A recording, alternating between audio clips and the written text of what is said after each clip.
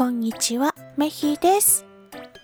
今日の御言葉、エペソ人への手紙6章2節から3節。あなたの父と母を敬え。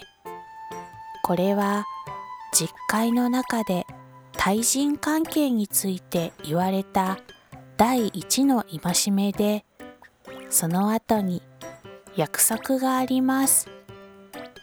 つまり、父母を敬うなら、あなたは幸せになり、長生きするという約束です。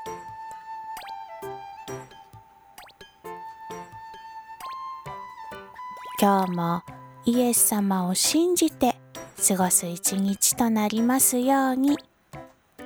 それじゃあ、またねー。